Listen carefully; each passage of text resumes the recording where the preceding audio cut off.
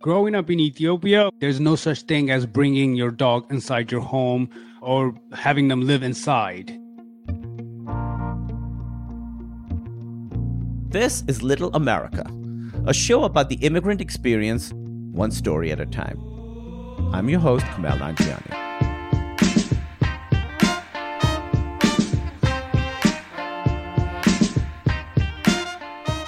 Okay, I'm going to keep this introduction real simple because today we have a classic shaggy dog story, full of actual shaggy dogs. Here's Emma Gross.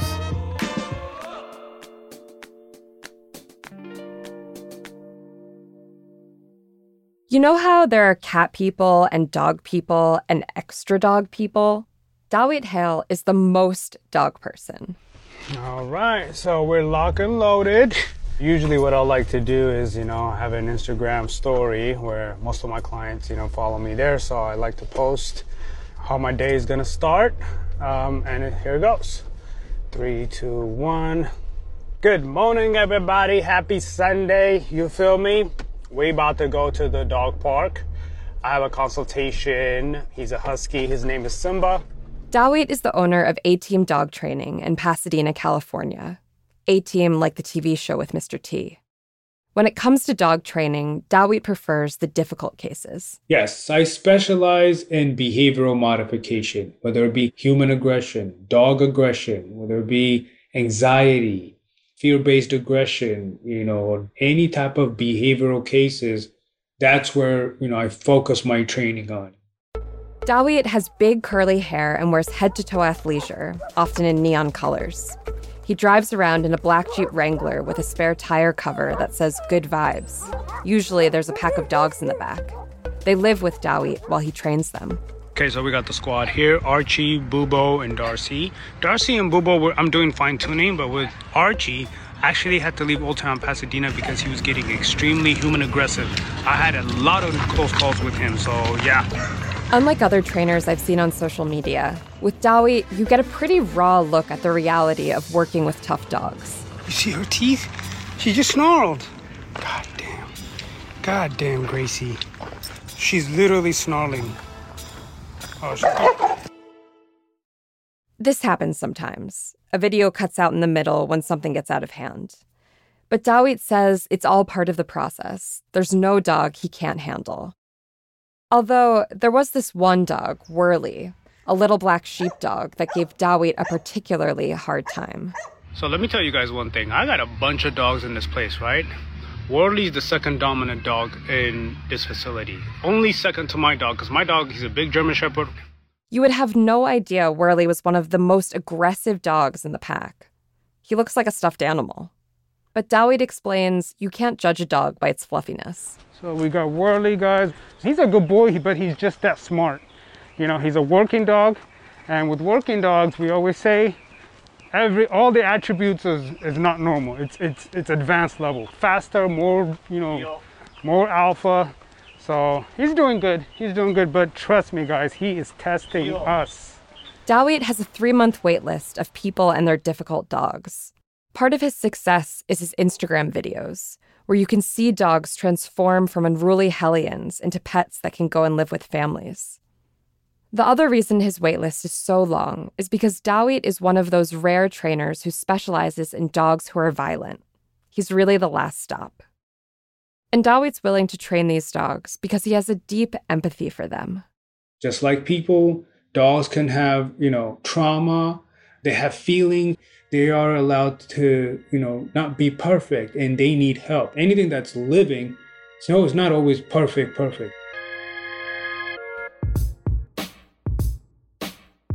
Dawit's love of dogs is surprising given how he grew up. Growing up in Ethiopia, there's no such thing as bringing your dog inside your home or, having them live inside. For us, we just see dogs as just low.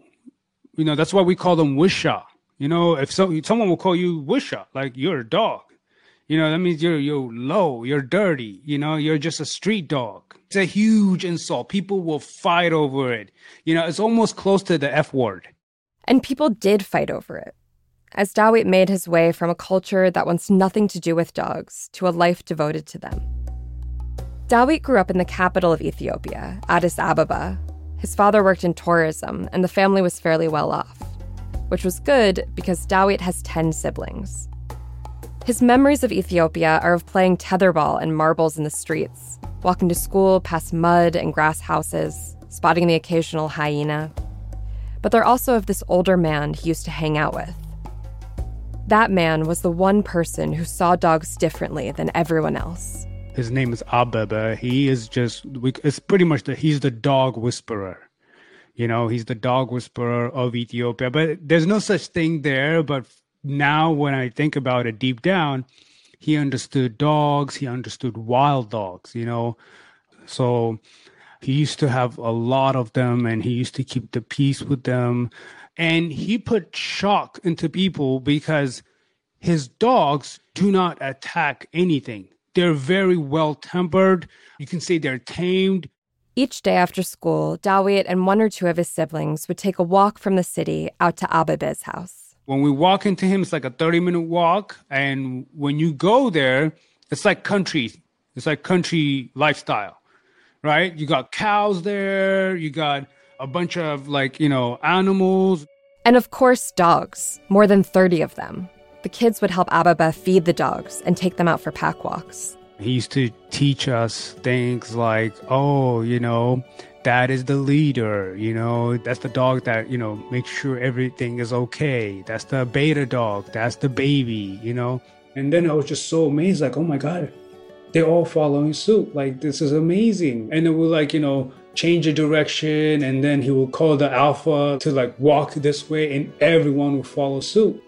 It was shocking to me, they're smart enough, they can kind of they have order, they have their own world. I felt so alive, but it was just like a hobby, right? I still got to go home, and at home it's like, what, Wisha? You hanged out with Wisha and that made you happy?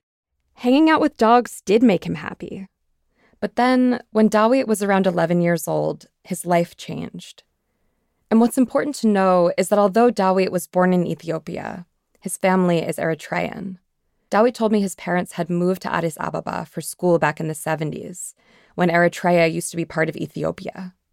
They began raising a family and built their life in the capital. In 1993, Eritrea gained independence. But because Eritrean and Ethiopian cultures are so blended, many Eritreans just stayed in Ethiopia, including Dawit's family. I always try to equate it with something like North Korea and South Korea. There's border war, but, they both speak the same language, It's the same with Ethiopian and Eritrean. We have the same alphabetical letters. We have the same cultural food, nothing different. The slang, the word in itself is similar. But sometimes when you're close like that, a little friction just blows up. And then in 1998, I don't know how it started, but border war started. This gets a little complicated, but Eritrea had fought a war for its independence, and there remained a dispute about the border. In 1998, a series of border skirmishes escalated into what's known as the Eritrean-Ethiopian War. In retaliation, the Ethiopian government started forcibly removing Eritreans from the country. Dawit said the first group they targeted were established people in business and government, like his dad. I vividly remember how it happened. And I remember one morning, just another morning, we're getting ready for school. They told my dad, we were eating breakfast, we were getting ready for school. They were like, are you Mr. Burhani? Burhani's my dad, He's like, yeah, you need to go. You need to go. And it's like they escort you out from your house. So you lose your property, your house, your asset, your love, everything is just gone. We were playing the day before, the following day, nothing. We got dropped off at night. We slept in the desert. You got at least 2,000 people sleeping in the desert. And that between Ethiopia and Eritrea after the drop off. You got your suitcase dragging, 10 kilometers trying to get to the Eritrean side, and hopefully you don't get blown up. Dawit's family made it to Eritrea, but once they got there, the government was drafting practically everyone to fight in this ongoing war, including children. Like kids went to school, and I'm talking about kindergarten level. They'll just give a notice to your parents, and then they'll schedule a day for you to be picked up. Dawit's parents realized they had to escape again.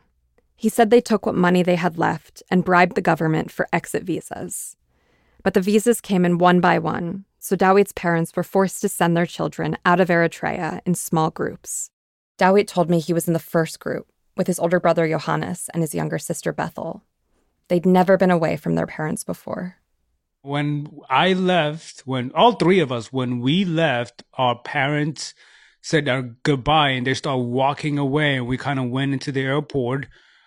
I mean, I got emotional. My sister got emotional. Johannes was like, he's the older one a little bit. So you can tell his voice, he was scared too, but he was just like, it's going to be okay. It's going to be okay, guys. Dawit's parents had arranged for their children to go to a place where they knew a couple people and had heard there was an Ethiopian community. Pasadena, California. I mean, it was nuts. It was nuts. And you got to understand now, we're coming from, you know, it's a little bit modern now, but we're coming from Ethiopia. We come from Eritrea, you know, so it's like being dropped off in LAX. And I mean, the neon lights and like freaking bridges over bridges, like cars going underneath, parking lot, freeways. I remember when we got into a car and we got onto the freeway, I thought I was gonna die. Like, we went to the movies, it was just huge, the sound. It was like, what the heck is this? It's like every step became a culture shock. One of the strangest things he saw was Americans with their dogs. So, first of all, I couldn't make sense of it because I was like, what the heck? The dog is on the leash. Why that person? Did it capture it? I thought the dog was captured. Dawit continued to adjust to America. He enrolled in school. He learned English. In the spring of that year, his father arrived in Pasadena, then more of his siblings, then his mother. Dawit said it took a year and a half, but finally the family was reunited. And he was at that age when kids are very adaptive, and they want to fit in. Dawit started asking to have sleepovers. He ate pizza. He joined the football team. As he grew up, his parents began to press him about his future and what career path he wanted to take. My parents wanted me to be like, you need to be, you want to be a doctor and things like that. But once I told them like, hey, I like English, I like writing and things like that. And then my mom was like, oh, you can be a lawyer. Dawit ignored this suggestion. He graduated high school, and in college, he got a degree in English. And his parents were not happy. They were on my neck. So they were already like, hello, Dawit, you graduated, what's going on? What are you going to do with your life? Lawyer, right? You're going to be a lawyer, right? You're still not in law school, yeah? And what's going on? So he says he took on an internship at a law firm to placate his parents. But it was not the right fit. I'm seeing like all these lawyers coming in and out miserable. They're like cussing at each other and things like that. It was like, where's the file? And it's like, the whole world was like kind of zooming out of me. I was like, oh my God, what have I gotten into? Like, I wasted my college years. I wasted my life. And then at home, my parents are expecting me to become this, which I'd rather die than do this kind of stuff. Dawit knew he didn't want to be a lawyer, but he didn't know what he wanted to do instead. He was having the common uncertainty of a college grad standing at the gates to the future. Except there was a deeper identity crisis. For me, I've just been like, rah, rah, yes, into the American culture. I was like at college, I was I was in the frat, I was SAE. I went, full speed, yo. And there's nothing wrong with it, but I was just like, I lost, my culture. Then it's like, everything was just coming up to a dead end. And I was like, bro, I feel like I'm not myself. I don't know who I am. And this is where like, then it leads me back to like, okay, I got to go to Ethiopia. I went there, just was taking everything in, solo, just kind of walking around, trying to like, cause I had this gray area of who I am. And I was like, oh my God, this is crazy. Like it felt like I was like reconnecting with my true self. It was the spring of 2015 when Dawit walked through Addis Ababa. He visited his elementary school. He saw his old tetherball courts. He stopped in front of his house, remembering the way his siblings had fought over marbles and the best seat on the couch. Despite his family's fraught history with Ethiopia, Dawit was happy to see the places he'd left behind. At one point, Dawit decided to take the dirt road that he and his siblings would walk each day after school. It had been 17 years since he had made this journey. He rounded the bend. And guess what? He still was there. A decade and a half and a world of hardships and changes later, Dawit walked up to Ababa, the man who taught him to love dogs. He was hunched over, cataracts in his eyes. I said, you remember Gash Barahani? Gash Barahani is my dad. He's like, oh, yes, I'm one of his kids. It was like, we used to help you with your wild dogs. How's everything? I'm just coming visiting. Where'd you guys go? And I told him everything, how, we got deported and then ended up in America. Now I just came back to visit. And he was like, yeah, like, how are you doing? It's like, well, same old, I'm old now.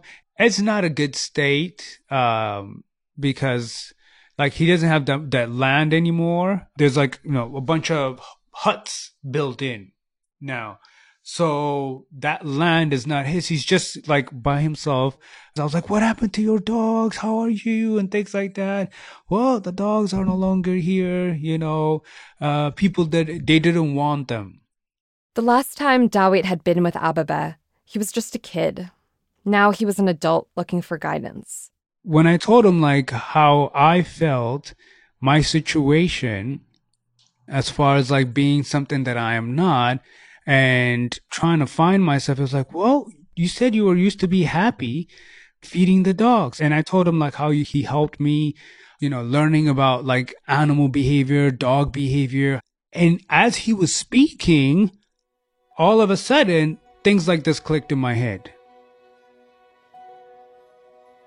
Everything became clarity. I just couldn't put it in words because what happened was I immediately knew how much dogs are valued in the US. Dogs are everything. They're treated like kids. Actually, a family is not considered a family without a dog. I used to tell him that. I was like, and he said this, one of the most, it just stayed with me. He was like, when you were young and I was living here and I had all these dogs and I used to show you guys on how dog psychology work and things like that, the society didn't accept it. However, now you're living in a country where dogs are treated just like humans. It's your passion. Why wouldn't you want to do that? This is why I'm saying he was God sent. When he was telling me that, I was just so grateful that my life was saved because I found my calling.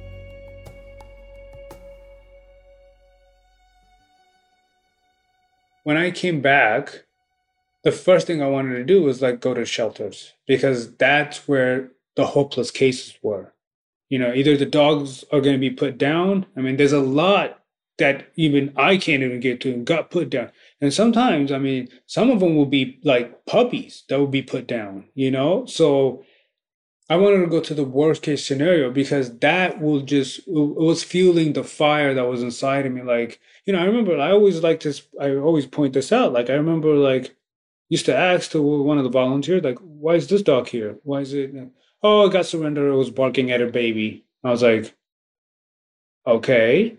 And he's here? Like, yeah, got owner surrendered. I'm like, wow, okay. And I had a lot of those moments where, oh, this dog, doesn't do well outside, barks at people, it's peeing all over the house. I was like, and I'm thinking like, that can be fixed. That's not a problem. And yet this dog's life is in jeopardy right now. You know what I'm saying? Because people couldn't understand dogs. But Dawit could.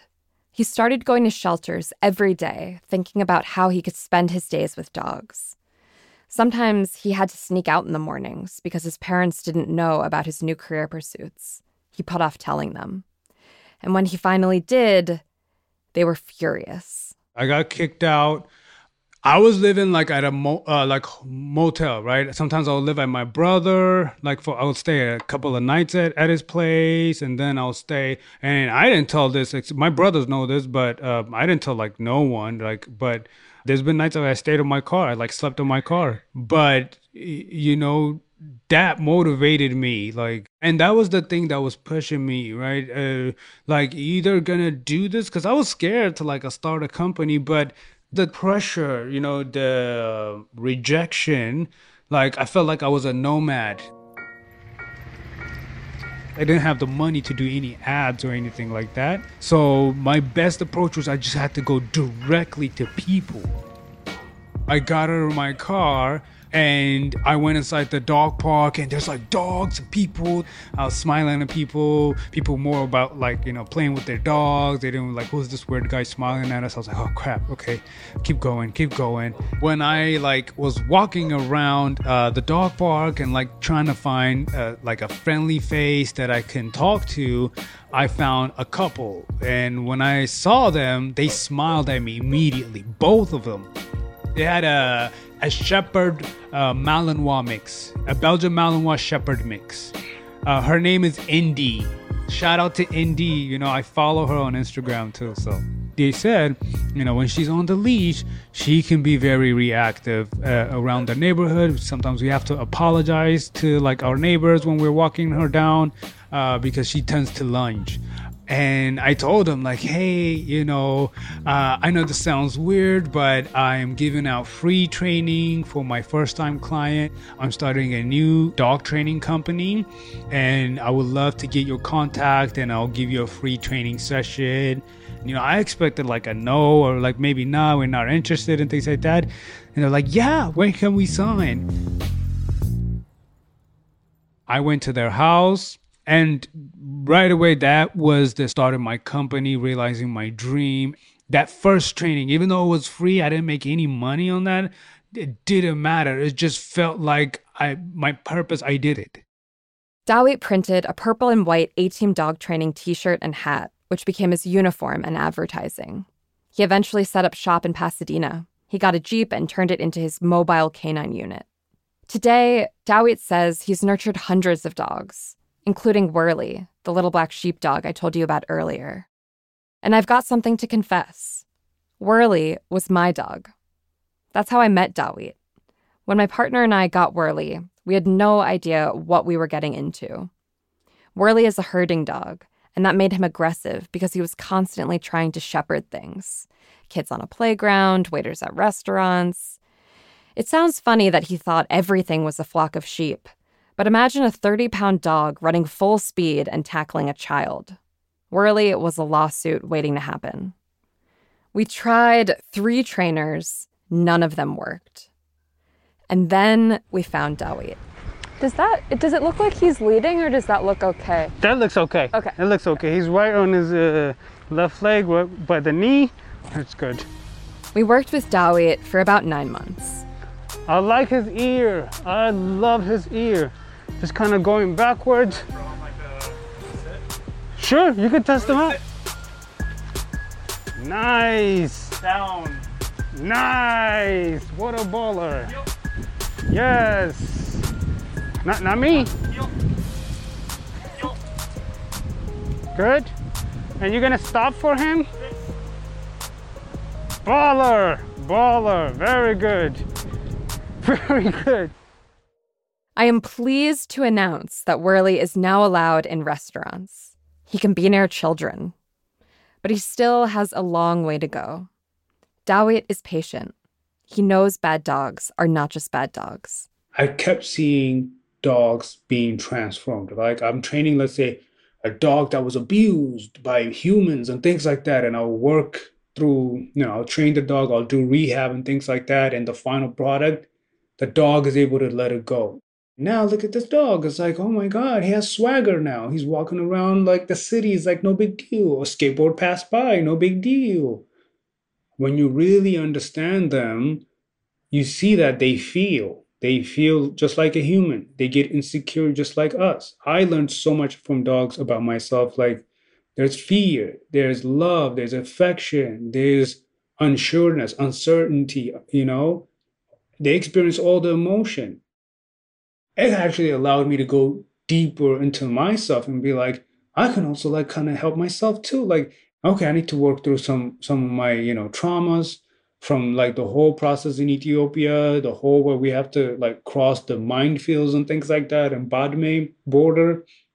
Because I felt like, man, I was just so close to something bad happening.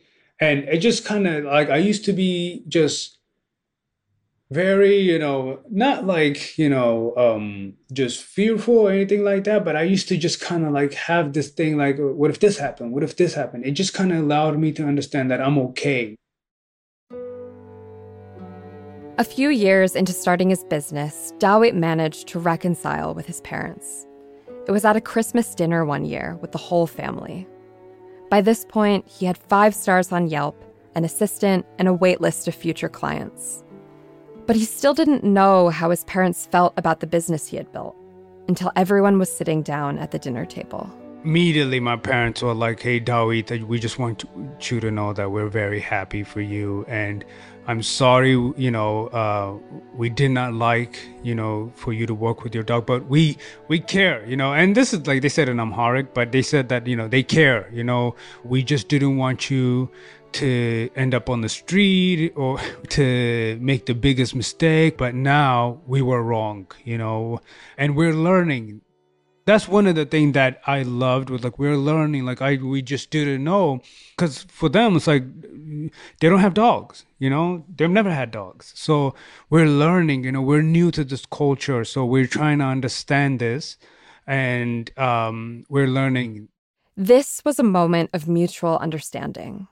Because by now, Dawit also knew where they were coming from. Because they never wanted to feel that insecure, because what that does, being deported, it's what you thought it was real. Like, we had a good life in Ethiopia. I mean, my parents were well-to-do, we didn't struggle. We lived in the capital. Usually if you're living in the capital, that means you're doing well.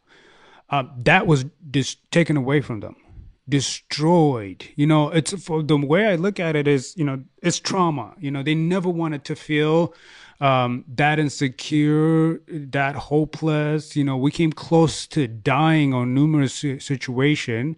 It was just traumatic for them. So I told them, I understand and I forgive you, and they like cried. It was very huge emotional thing, but they're so proud of me.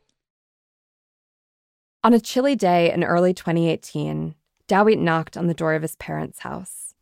With him was a 102-pound German Shepherd. Dawit explained to his parents that this was his dog, a dog he had rescued and that he was keeping. His name was Zelalem, which in Amharic means forever. Dawit showed his parents how Zelalem could sit, stay, and bark on command, how he understood lie down, and how he liked to rest his head on your knee. After that, for the first time, Dawit's parents invited a dog into their house. Their son came in behind them, and the 3 sat down for lunch, Zelalem at their feet. And everybody, what's good? Happy Monday, Instagram. You know what I'm saying? Another day, bro. It's a privilege, you feel me? I got a consultation right now. It's a bull terrier, human aggressive. I haven't seen those in a while, so we'll see what's up with that dog, you feel me? I think that's them. Oh yeah, that energy's intense. Watch. Let's go.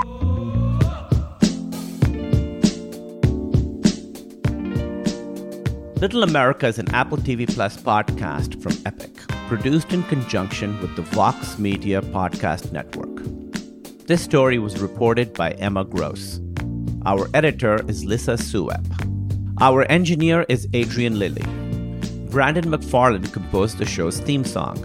Emma Gross is our senior producer. Zach Mack is our showrunner. Nishad Gurwa and Josh Behrman are the executive producers. Listen and follow on Apple Podcasts, and watch Little America on Apple TV Plus where available. Season 2 of Little America premieres on Apple TV Plus on December 9th.